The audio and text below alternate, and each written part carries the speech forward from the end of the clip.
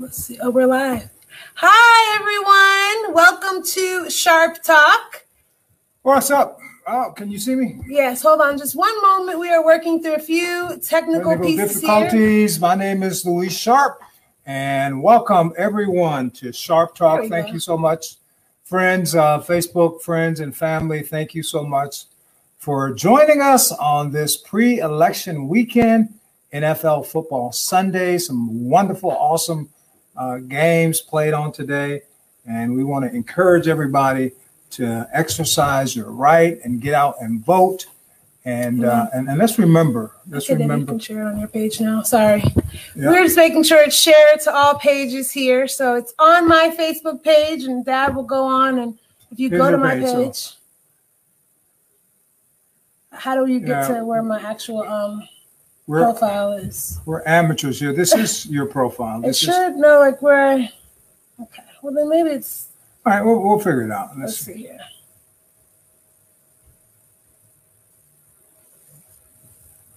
Oh, there we go. Okay, share. All righty. Share now. Okay.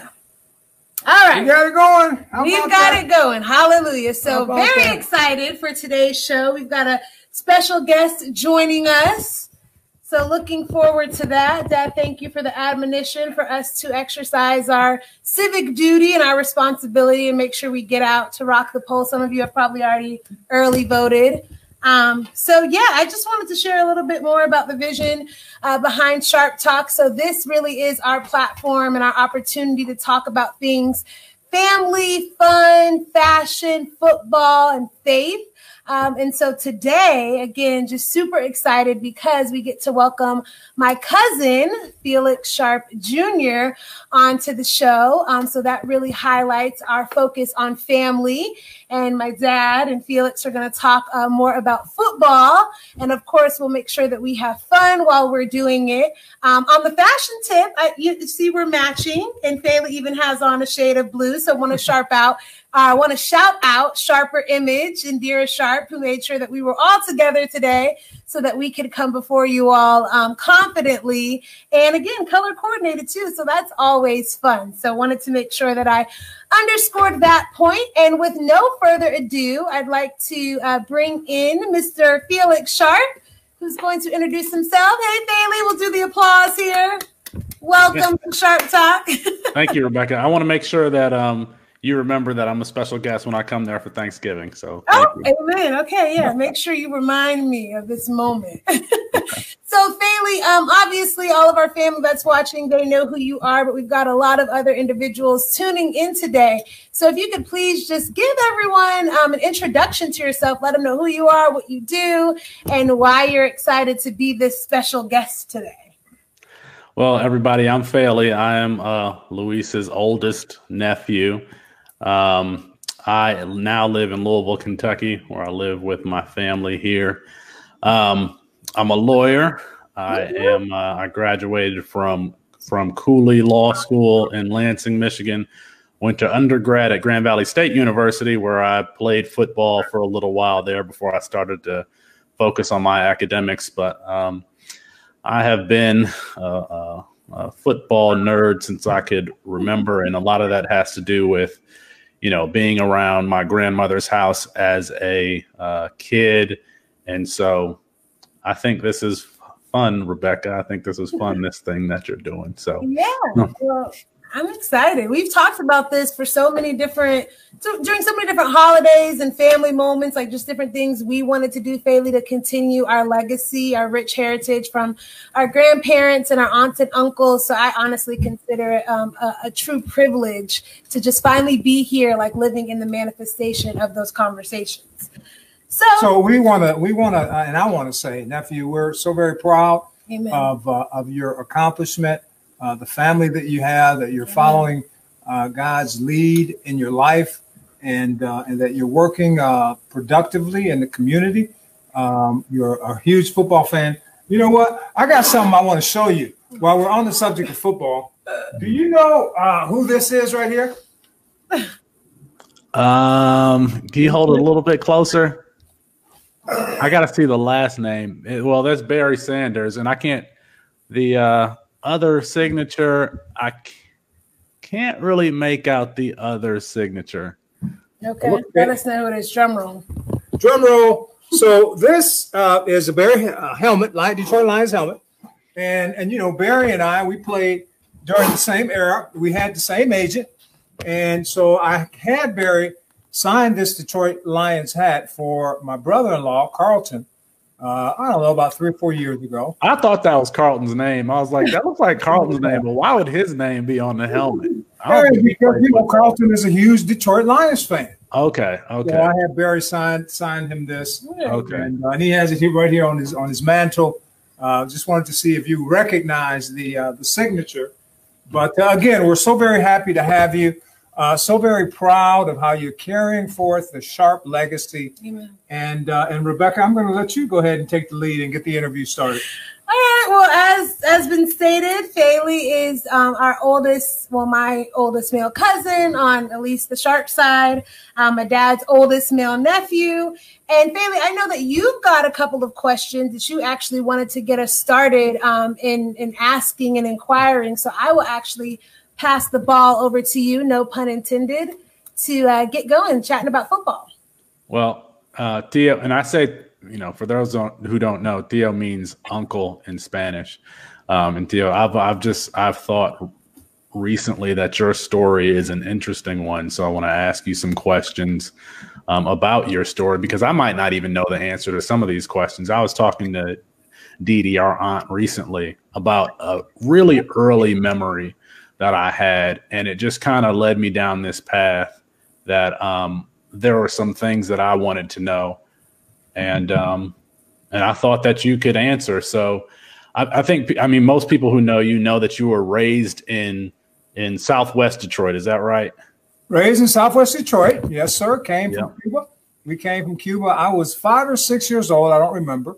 Grew up in Southwest Detroit. Did not speak one word of English. Coming to a different country, a different culture. My brother and I, my brother is your father, is a year younger than I. And so we both were raised in Southwest Detroit, yes. What are your earliest memories of being a kid, either in Detroit or in Cuba? Well, my earliest memories of coming here to Detroit, like I said, you know, your brother or your father, my brother and I, we came here at the age of 5 or 6 years old. We did not speak one word of English. Trying to assimilate to a different culture was very difficult. Very difficult trying to learn the English language, enrolling in school. We dressed differently. Your grandfather cut our hair differently. So we were constantly made fun of, constantly picked on, chased home from school. You know, kids can be very mean to those that are not like them. And so that is my memory from moving here from Cuba at a very young age. If I have it correctly, Grandpa came here first. Is that right?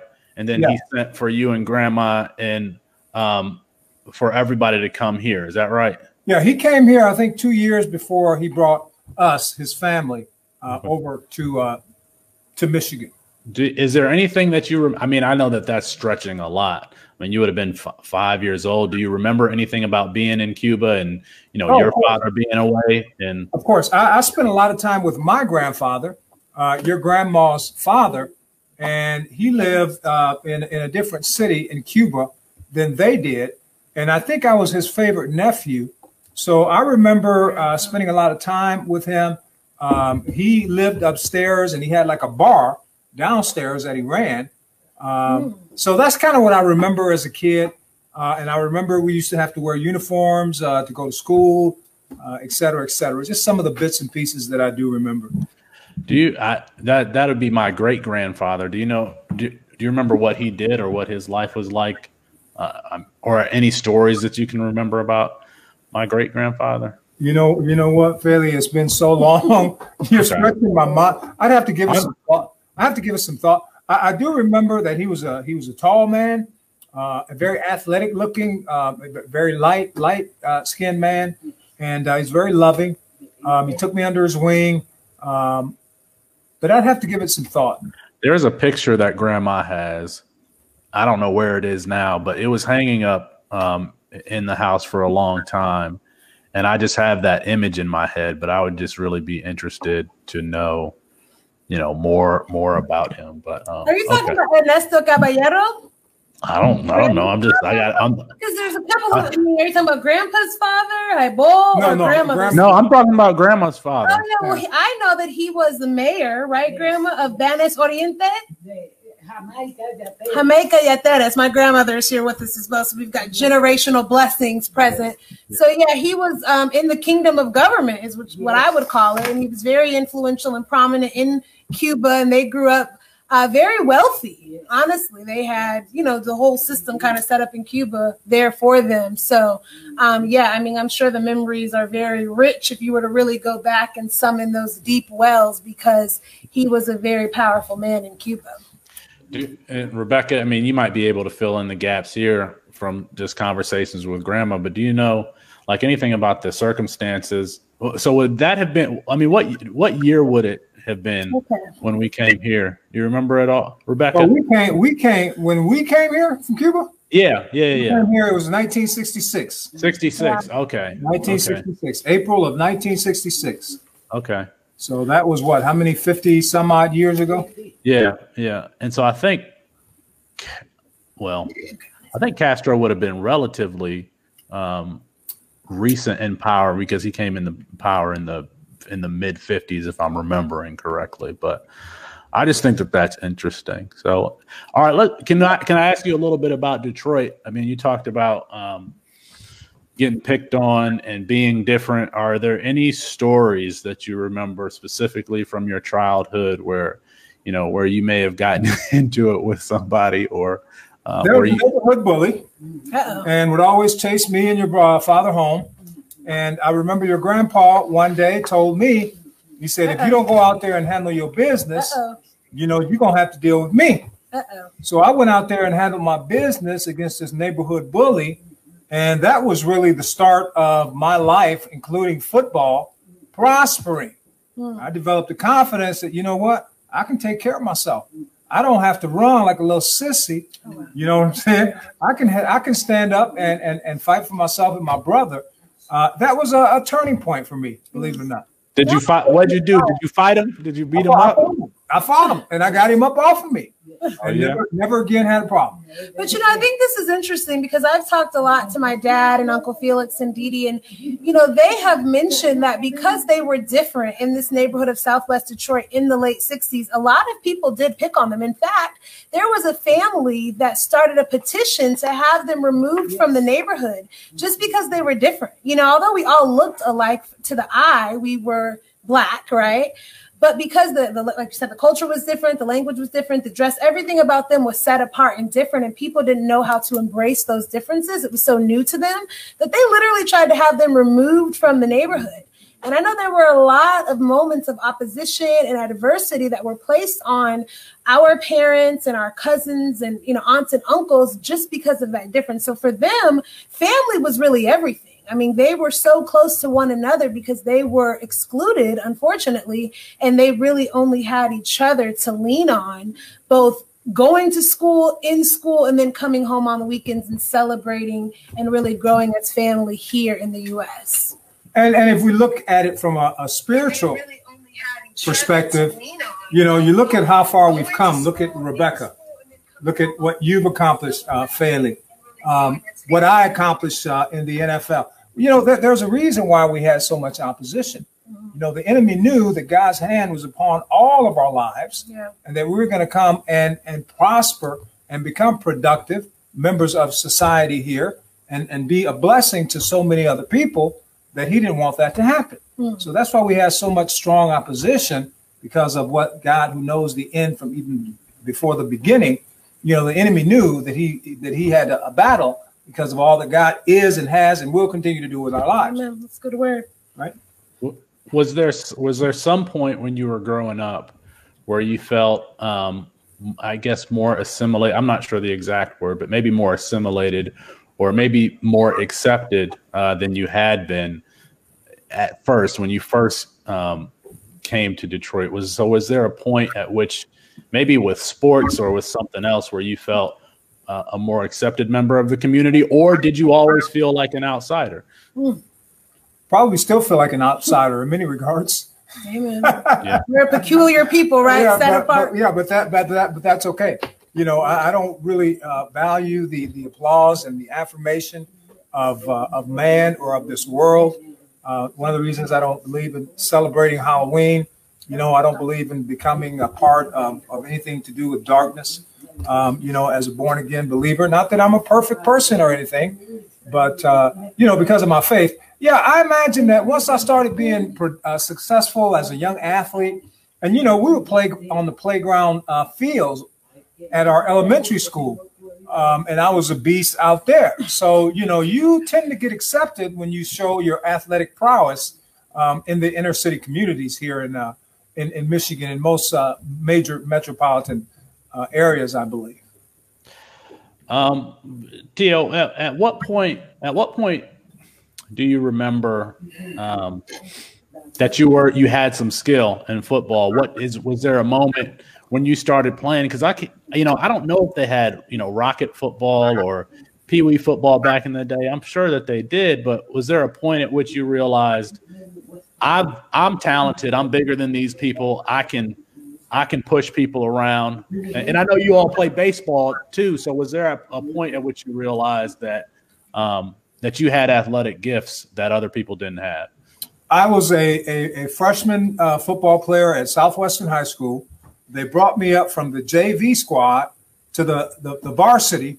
And you know, I didn't know a whole lot about football. I had on my regular socks, didn't have on athletic socks. I had on dress socks. My thigh pads I had where my knee pads went, and the knee pads were the thigh. And they were laughing about me. Everybody on the team was laughing about me, and they were joking about me. And I lined up opposite an All-American guard. I'll never forget. His name was Kyron Williams. Kyron was on his way to University of Michigan. He was a senior. Okay, go Blue. Right? And so I lined up opposite Kyron Williams, and the running back, his name was Terry Anderson. Terry Anderson was also a senior, and he was on his way to MSU, Michigan State University. Okay? Because of them talking garbage, talking nonsense about me and laughing at me, I made my mind up that I'm going to show these people what I got. I whipped the All-American guard that was on his way to Michigan. I whipped him at the line of scrimmage, got through, hog-tied Terry Anderson, drug him to the ground, and everybody on the football field was just in complete amazement. They were shocked. That was a turning point for me. That taught me something. Showed me something that I had on the inside of me that I didn't even know I had as a result of being made fun of and being laughed at out there by my teammates. So that was a turning point. That is something that I do remember. I'll never forget that. Powerful. Was that your first time playing football when you were a freshman, or do you remember? You know, it must have been my first time playing football, because I do remember that I had my pads, my thigh pads and knee pads inversed, not where they belonged, and I had on my dress socks. You know what I'm saying? Because I didn't know anything about football pants, and I didn't know that you had to wear athletic socks out there on the football field. You know, and they were laughing at me and making fun of me. So it had to be one of the first times, probably the first time, that I went out there on the athletic field. Wow. And Rebecca, if you ever need to jump in here, just do so. But was there something that led you to playing football, or did Grandpa say you're going to go out there and play some sports, or is there something that led you to say, I want to pick this up? Okay, so yeah. Well, you know, Joe Hoskins was my high school football coach and really taught me the game. Anyway, he saw me walk in the halls of Southwestern High School because I was tall and big kid. He says, man, you're like a football player. I want you to come out and try out for the football team. And so that's what started it. He invited me to come out. I didn't know a thing about the game. And that's what started my football career. So he recruited you. He recruited the hallways and said, you can say that. He recruited the hallways, and he asked me to come out. And I say that because my coach in college actually took a class, and he was on coaching, and he was saying, for those of you becoming high school football coaches, no, you don't recruit like a college team, but you need to recruit the hallways. So it sounds like that's what Coach Hoskins did for you. Can you talk a little bit more about Coach Hoskins and what he meant for you? I mean, I think I went to his funeral, and I've never been to a funeral with that many people. Can you talk a little bit about him? Great man. Great man. a leader, and a maker of young men. If there's one person that is responsible for my success in life and as an NFL player, it was him. Wow. He gave me the confidence, and he gave me the ability to believe in myself. He was always in my corner. Just a great man, a great teacher, a great leader, a great mentor was Joe Hoskins. Rest in peace. And if I do remember correctly, but Michael Eric Dyson, the renowned professor from Georgetown, actually gave his eulogy. Coach Hoskins' eulogy. Came back to Detroit to give his eulogy. I think that's a good point to start talking about recruiting, Tio. I mean, for an immigrant family coming to America, football had to be new, recruiting had to be new. What is it that you remember about being a prized recruit in Southwest Detroit to, starting your college career? What do you remember about being courted, being recruited? Well, I remember as a result of being a top, like you mentioned, flight recruit, I traveled on an airplane. Actually, it was my second time on an airplane. First time was from Miami here to Detroit when we came from Cuba. But that was my second time on an airplane. I'll never forget my first recruiting visit was to the University of Indiana. It was an interesting experience. Had coaches from all across the country that would come. They would visit with your grandparents, and they would sell us on their program, the academics of their school. I got a chance to visit 5. I think at the time that I was being recruited, you had a maximum of 6 recruiting visits, and I really fell in love with the UCLA. I worked for Mel Farr and Mel Farr Ford. Mel Farr was a former Bruin, UCLA Bruin, went and played many years with the Detroit Lions, retired with the Detroit Lions, and had his own dealerships here locally in the state of Michigan. And so I would work after school for Mel and learned a lot, received a lot from him. And so he was kind of the impetus, the reason why I chose UCLA over the many other colleges that were recruiting me. Wow. Well, let's talk a little bit more about that. So UCLA is a little over 2,000 miles away from Detroit. Was there anything else that led you going all the way out to the East Coast to away from Detroit? West Coast, right? Oh, the West Coast. Excuse me. Going all the way out to the West Coast, the left coast. Well, I met your cousin's mother on a recruiting trip. Oh, you went on the recruiting trip? I went not even. Oh, okay. I was gonna say. I just felt like UCLA, a combination of academics and athletics, was unparalleled with any other college in the country. I love the weather there. Terry Donahue was my coach, and he was an excellent presenter and salesman. And of course, Mel Farr had a tremendous amount of influence over me as a young high school student athlete. So those are the reasons why I chose UCLA. And Dad, I really want to pontificate or stop here so that you can explain, as you actually went through your trajectory at UCLA. Can you talk about that draft experience? Because I know that you wrote a post about it on Facebook a few years ago, but you were yet again the underdog, right? And nobody expected you to be picked up, but God, yet again. So can you just tell us a little bit about what that experience of draft night was like for you? Well, I wasn't very well known in college, except for the pro scouts. The pro scouts, they look at all your tapes and they have an investment in you. So obviously they're going to know talent. And so I was picked the 16th overall pick by the then St. Louis Cardinals. And I'll never forget, your mom and I, we were watching the draft. I was at the Southern Suites. It was like a dormitory at UCLA. And Chris Berman and some of the other pundits were saying that who is this guy? He's from UCLA, but we never heard of him. And then they looked at my size. I was only like 260 pounds. And they said, oh, he's a relative unknown. He'll maybe last 5 or 6 years. Wow. and move on. And I use that as motivation. The fact that the football pundits, the prognosticators said that I wouldn't last 5 or 6 years. They didn't know who I was.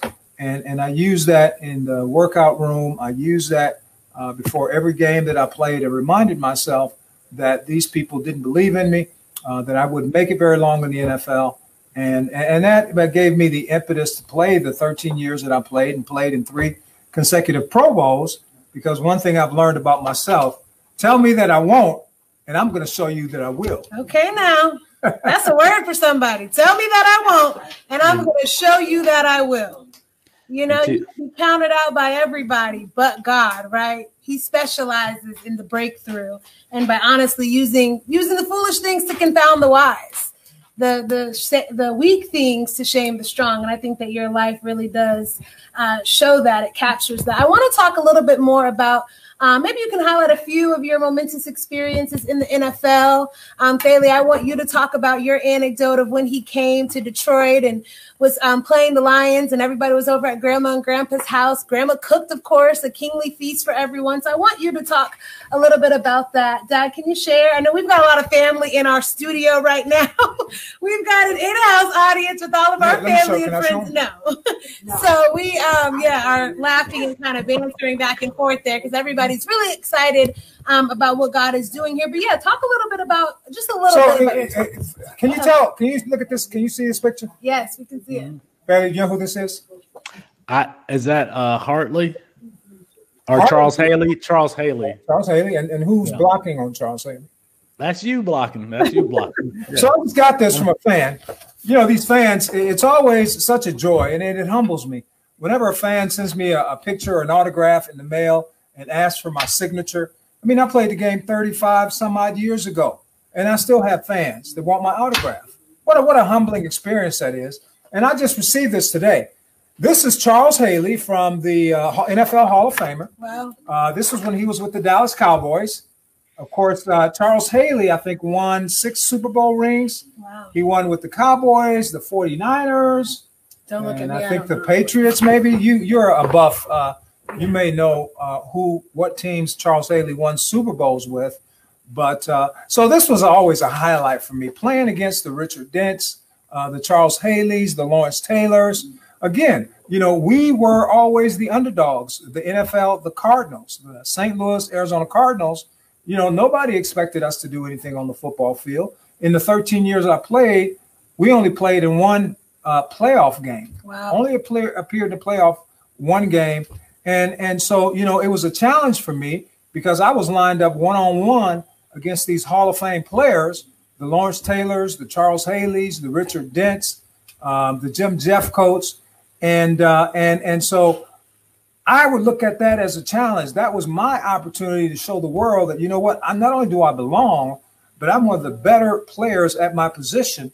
And I'm going to show you what I'm made of by performing against these top-tiered defensive ends. And as a result, I won their respect. I won their Pro Bowl votes. And they chose me to represent them as one of the best in the NFL at the annual Pro Bowl game for 3 consecutive seasons. You know, and I remember Grandpa would tell the story, and rest his soul as well. I know he's just radiant right now as he sees us do this. But he said one time when we were in Hawaii for the Pro Bowl game, he came up to Grandma and was like, "What you feeding that boy, Lawrence Taylor?" He didn't say boy. He didn't say boy. Oh, well, what are you feeding that man? Because he is a beast. Didn't say man. But it's that indomitable Cuban spirit, Mr. Taylor, that's what it is that you're seeing, I feel, really illustrated on the field. So, it's in our blood. We're winners. Amen. God made us all winners. And no matter, you know, I've made my mistakes and I've fallen from grace. You know what I'm saying? And not everybody has forgiven me. But the bottom line is, you know what? I've forgiven myself. Amen. And now I use, you know, my mountain highs and my valley lows. I use that as a testimony. Amen. And use the NFL platform to pierce the hearts of men and women and let them know that, you know what, there is hope. Amen. For those that are caught up in addiction, they too can become productive, responsible, law-abiding, tax-paying members of society again through the help of the one who is the chain breaker, Jesus Christ. Hello. Amen. Amen. It's a good word. Faley, do you want to share a little bit about what you remember?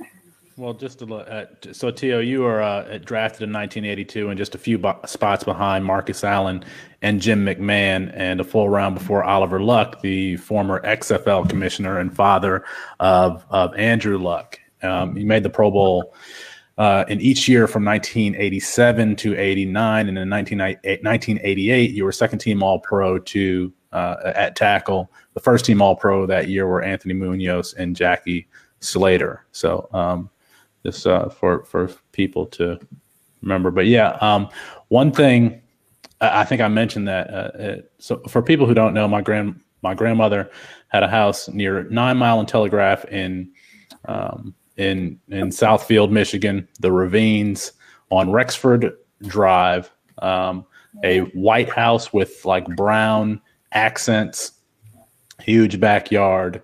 You could play a football game back there if you wanted to. My grandfather used to, his favorite thing to do was to cut the grass on his lawnmower.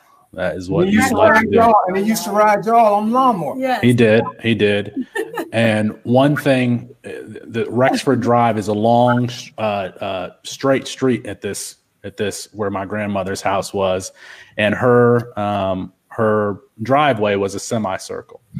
And we would always have parties at this house. And anytime we had parties, not only was the full semicircle filled, but like up and down the block would be cars. And one thing, there was a white living room with some couches and chairs, and there was a fireplace in that living room.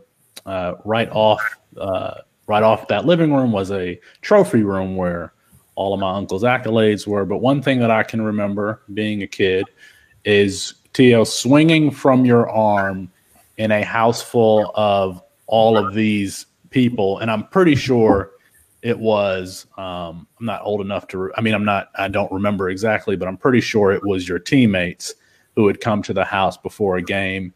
And I can remember distinctly swinging from your arm in that white living room, where your teammates were laughing and having a good time. So that is, that's one of many memories that I could remember at that house that I love so much that Grandma actually pulled the blueprints for me.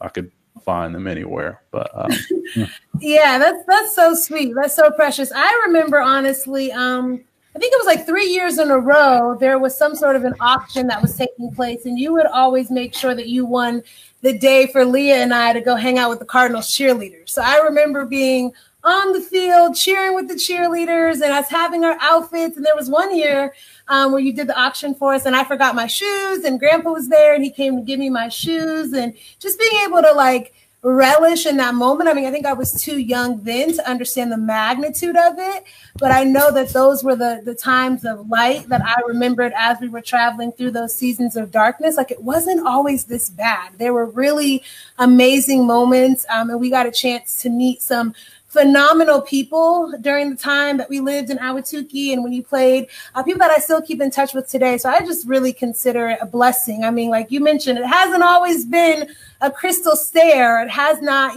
been easy. But even in that, God has just done a really remarkable work in connecting us with incredible people, as well as ensuring that we have some really beautiful moments that have now turned into precious memories. So thanks for that, Doug. Well, thank you. Thank God. So God is all responsible for it. And like I mentioned earlier, that's the reason why when we came here as immigrant families, we weren't kindly accepted. And the enemy just did not want us here, because look at what you guys are sharing, the memories. Yeah. And now it's up to you guys, the next generation, to carry that legacy forward. Amen. Carry that legacy forward. Nephew, you've got 5 children now? Yes. Yes. 5 children. Number of grace. Amen. And that's what I had. I had 4 girls and a son, 5 kids. And God is just going to continue to prosper. And who knows, maybe one of yours could one day become president of these United States. Absolutely. Amen. And, speaking of just our very rich heritage and our ancestry, so we were going to go to Jamaica with some of our close family friends for an end of the year trip. And unfortunately, due to COVID and some of the new regulations that have been implemented, that trip has been canceled or rescheduled. That's what I'll frame it. But we did some research, because we actually have an ancestor named Samuel Sharp. And he is heralded as one of Jamaica's 7 national heroes. He was a Baptist preacher. and he was born a slave in Jamaica. He's best known for his leadership role in the 1831 Christmas Rebellion on the Kensington estate in Western Jamaica, in which hundreds of slaves unfortunately lost their lives. But Samuel Sharpe, there's schools named after him. There have been plenty of books written about him. I mean, he's gotten some really high regards and accolades. He appears on their $50 banknote. But something that he said that I know we can all really agree, that really resonates with all of us now, and I feel like frames our life, is, I would rather die in yonder gallows than live for one more minute in slavery. And so when I reflect back on God has really allowed us to come from such just remarkable bloodline, and people who have had that indomitable spirit that I spoke about earlier. And Samuel Sharpe is another example of that, and so we are carrying on the mantle and the legacy of the greatness that came, well before my dad and your dad and, that generation, but it's been there. And there really is a generational blessing and mantle that I feel we are being prepared to walk in an even greater way in this season and beyond. Do you want to say anything about? No, and absolutely. And the wonderful thing is about that is, now we can pass that history, that legacy. Now that we are aware of it, we can pass it down through the generations and recognize that the Sharpe blood, there is innate winner's spirit, winner leadership spirit in our bloodline.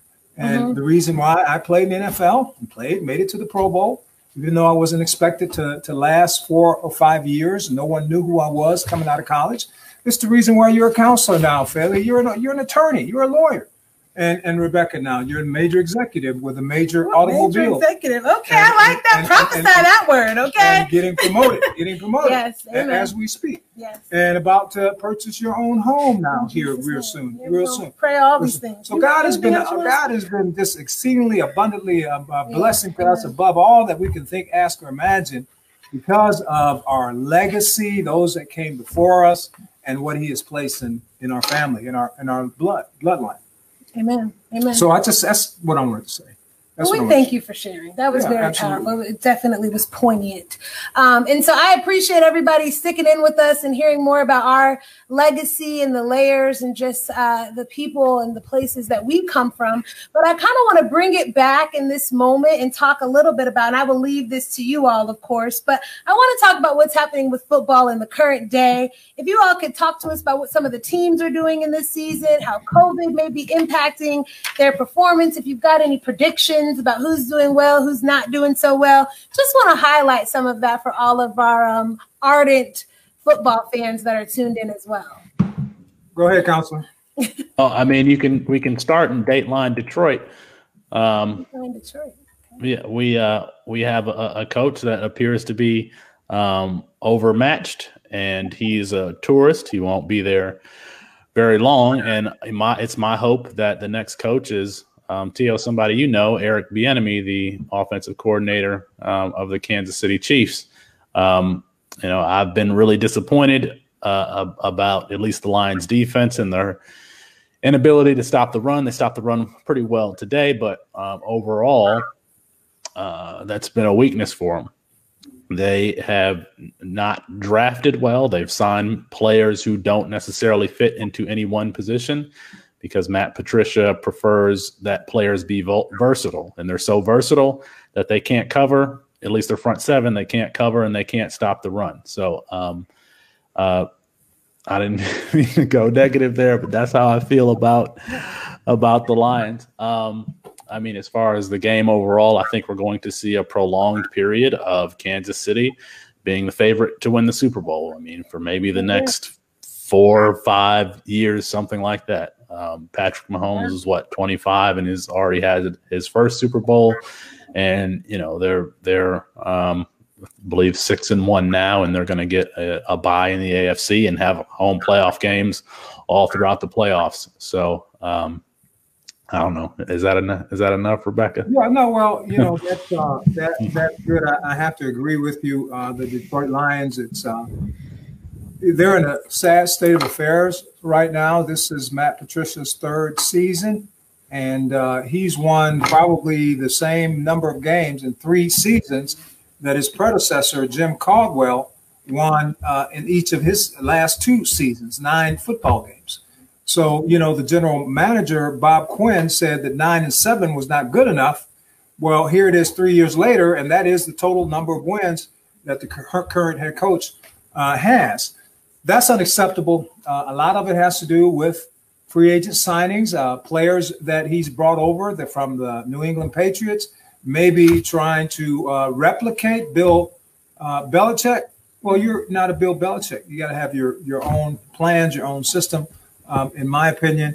And so, yeah, there's going to be a change. And Eric Bieniemy, I'm sure, will be someone that's given high consideration amongst others.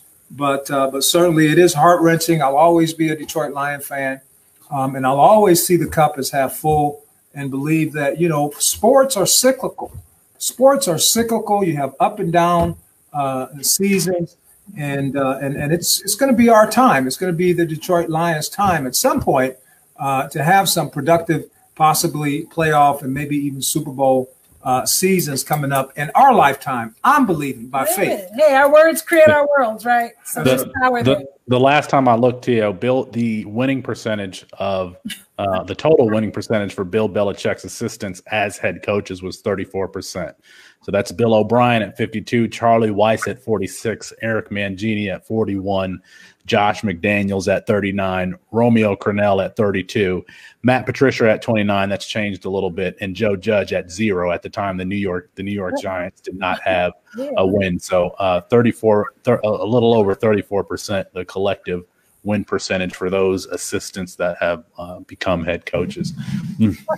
Are there any teams that have surprised you all this season that maybe didn't have a high winning percentage but are doing seemingly well, or even vice versa, those that we thought would be the favorites that are, underperforming right now? Well, I saw Miami won today with Tagovailoa as their quarterback. They won today. That was kind of a surprise. How did he play? Do you know? They won with defense and special teams in that game. I believe they got a defensive touchdown. He had 1 touchdown pass himself. But he was one of the most highly touted prospects to enter the NFL since Andrew Luck. And so he didn't this was his first game starting, and so he didn't play he didn't blow the roof off the doors, but they won the game. As far as surprises, I'm looking here. I think Indianapolis is a surprise, given that they were a team in transition and getting a new quarterback in there, bringing Phillip Rivers in, and their offense hasn't. That's a team that has traditionally been an offensive team, but their defense has been playing well. I think Cleveland is a relative surprise. They lost today, but they're 4-2, and they look to be headed to the playoffs. They still have to play Baltimore in Cleveland. What about Tennessee? Tennessee has come on pretty strong.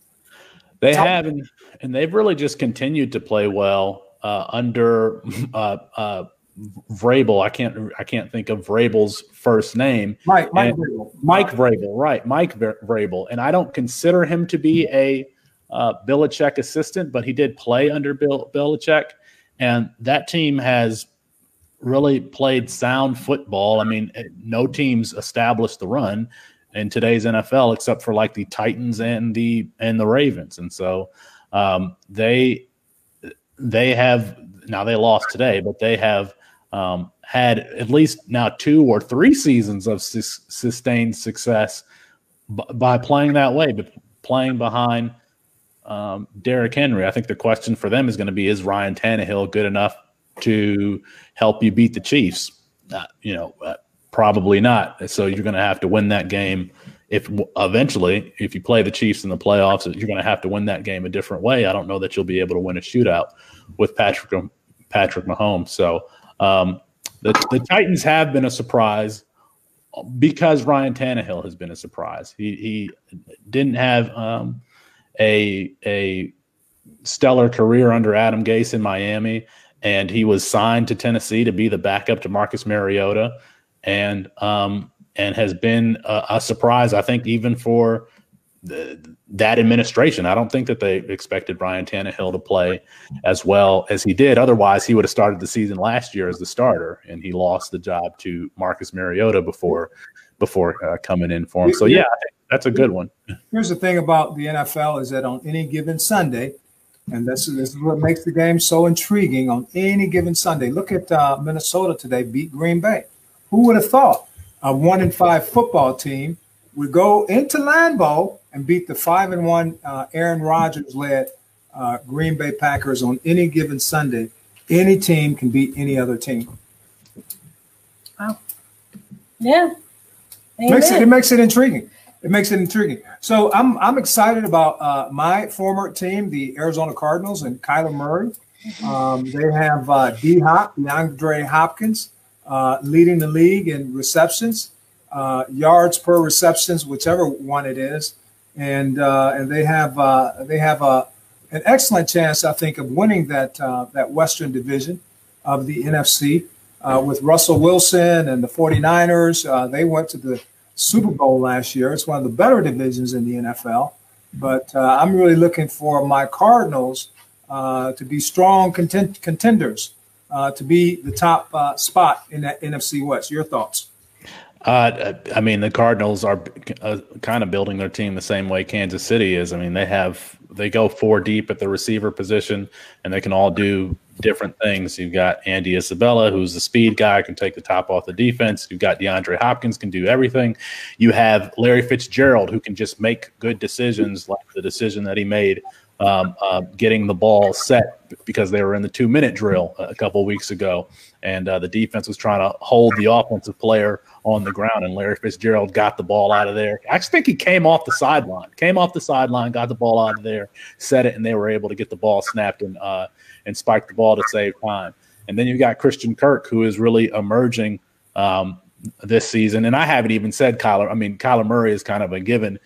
If Russell Wilson wasn't playing as well as he would, Kyler Murray would probably be right up there as far as an MVP candidate. And I think that we've seen, between the Dallas game and the Seahawks game, that he can beat you in a bunch of different ways. When he played Dallas, I don't think he completed like 10 passes. It was 10 for 22 or something like that, but ran for 1 or 2 touchdowns and threw a long touchdown at the end. And then against Seattle on Monday Night Football last week, he wins the shootout, and he has the kind of the meme that's been circulating now where he's smiling because he sees single coverage on Hopkins and he throws the ball. So, I'm glad that that the Cardinals are playing well, because obviously it's a team that like Detroit has not had a lot of success except for a brief spike when Kurt Warner was there, but not much before and not much after. But they seem to be building it the right way. They got to be able to run the ball and play defense. But that's team. I mean, to say the Cardinals are a team that is firmly in the mix for a playoff spot, gives you hope that one day Detroit could be a team that is firmly in the mix for a playoff contention and even Super Bowl contention. Maybe one day. Yeah. We will see. It'll be interesting to be on the lookout for. Of course, I want to wrap this all together because what today has honestly represented for me, not just football talk and family talk, but to me, it's truly just a beautiful illustration of God's grace. I think that not only has this time been enriching, and we've all learned a lot of your trajectory, Dad, and just different things that have occurred within our family lineage, but this also, to me, as I was thinking about just a word that I wanted to share, because, of course, I'm going to bring in the faith component, right? And it's a word that I've actually utilized in ministry before. It's found in Malachi chapter 4, verses 5 through 6, and it says, Behold, I will send you Elijah, the prophet, before the coming of the great and dreadful day of the Lord. And he will turn the hearts of the fathers to the children and the hearts of the children to the fathers. And Malachi means God's messenger. This is actually the last book of the Old Testament. And he was a prophet. And I just feel like we are really seeing that even in this dynamic that we've shared and invited you all in today, that this is the hearts of the fathers turning back to the children and the children's hearts turning back to their fathers. And I believe just that forgiveness that we've been able to extend toward one another, that grace that we've so freely received, that we are also freely giving, is what has enabled us like a pathway to God's purpose. It's God giving us that grace that's divinely enabled us to walk in the things that he's put us on this earth to do, and also to just be a strong representation of when you put everything in God's hands, you see God's hand in everything. So I just want to admonish everybody, especially as we're living in such perilous times, to forgive quickly and to love freely.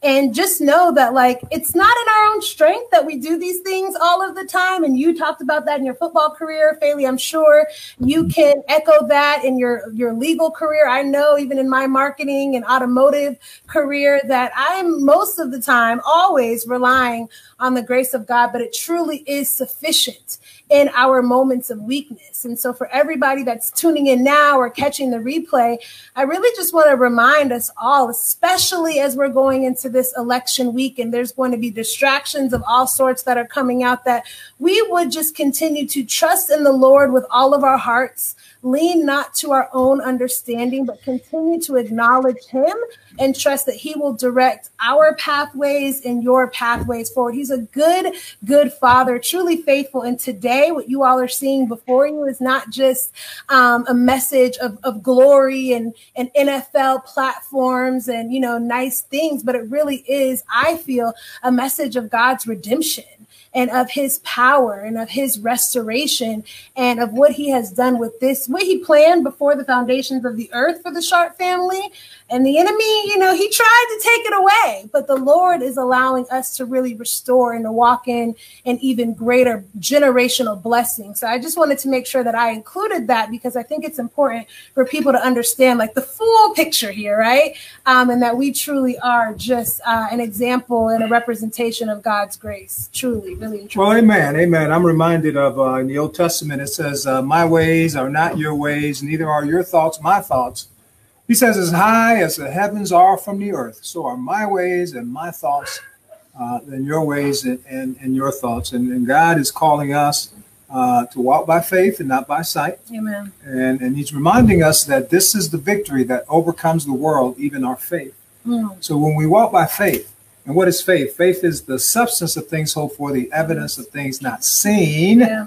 And when we walk by faith, walk by his decrees and his commandments, and just get to know him closer day by day, and follow his guidance and his lead, God is able to intercede and turn that which the enemy meant for evil, turn it for his good. And the saving of many lives. Don't forget that. The saving of many lives, so that he alone can get all the glory, praise, and honor, because he truly alone does deserve it all. Absolutely.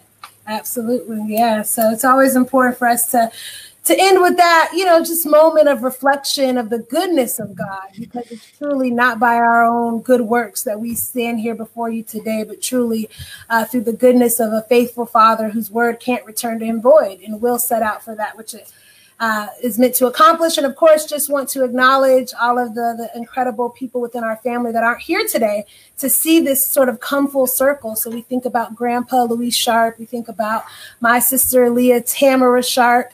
Are there any others that I'm forgetting? Those two are primary on my mind, but your grandmother's sister. Yes, Thea Orlinda and Pablo, mi amor Pablo in Cuba. There's so many we have a large family, so I'm likely forgetting those, but just want to make sure that I say their names on this day, because I know that they are in heaven just beaming, because this is a word that had a lot of opposition against it, but God. So thank you. One of the things I want to say is that, the hope we have, we don't have hope like the world. Because we know that when these earthly tabernacles go away, when they go back into the soil of the earth, we have a heavenly tabernacle not made with hands, which it lives and abides forever. And that's in the Bible. That's in the Bible. So we have something to look forward to. We don't grieve as those who have no hope, as we know we're going to a place where there's no more sickness, there's no more death, there is no more sorrow. Every tear will be wiped away, and the former things will pass away. Can't wait for that. So all we got to do is just keep our mind set on things above. Yeah, absolutely. Absolutely. And of course, I don't want to end the episode without mentioning my new book is still available. If you want to go to www.millennialtransformations.com. It's a culmination of 20 really powerful testimonies, similar to what we talked about today. You know, just the people that God are, the people that seem to be counted out and cast out, how God still has his hands on their life and still uses it all. Just like in Romans 8:28, God will use all things and he will work them together for your good, because you love him and have been called according to his purpose. So please check that out if you have not yet. We're excited for more Sharp Talk to come in the future. And Faley, I'm going to have you sign us out, our special guest. Any last words that you have? And I know you've got some projects on the horizon too, if you want to share those before we exit. I don't have anything particular that I want to. I mean, I do have a podcast that comes out when I can have time. It's called The Sharp Review. I will have a I know all those statistics about the Belichick coaching tree because that's what I'm talking about most recently on my podcast. So it's primarily those were good statistics. I was thinking and let me just ask this real quickly, if you can give me a quick answer. Why do you think out of all the coaches that came under Belichick who have whatever percentage, 30% winning, why do you think that Vrabel, who wasn't a coach but was a player, why has he been more successful than many of the former coaches?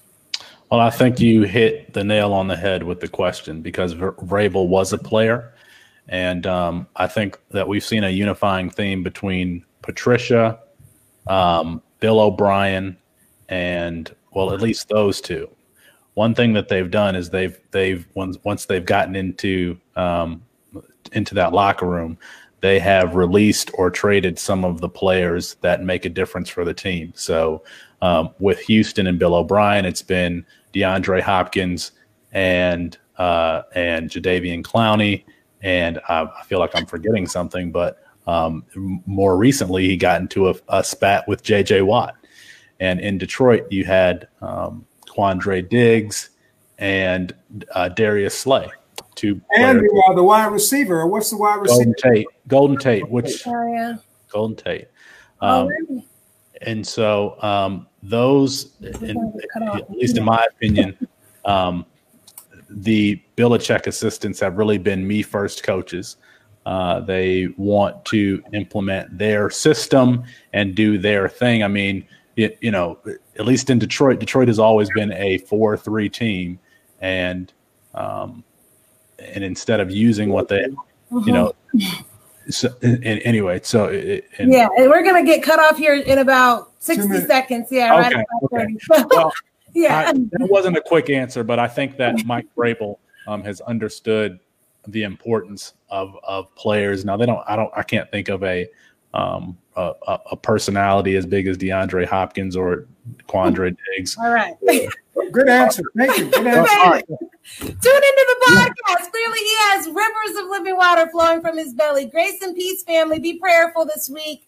Don't give up on God, because he hasn't given up on you. Take care. Bye-bye. Peace. Love you. Peace.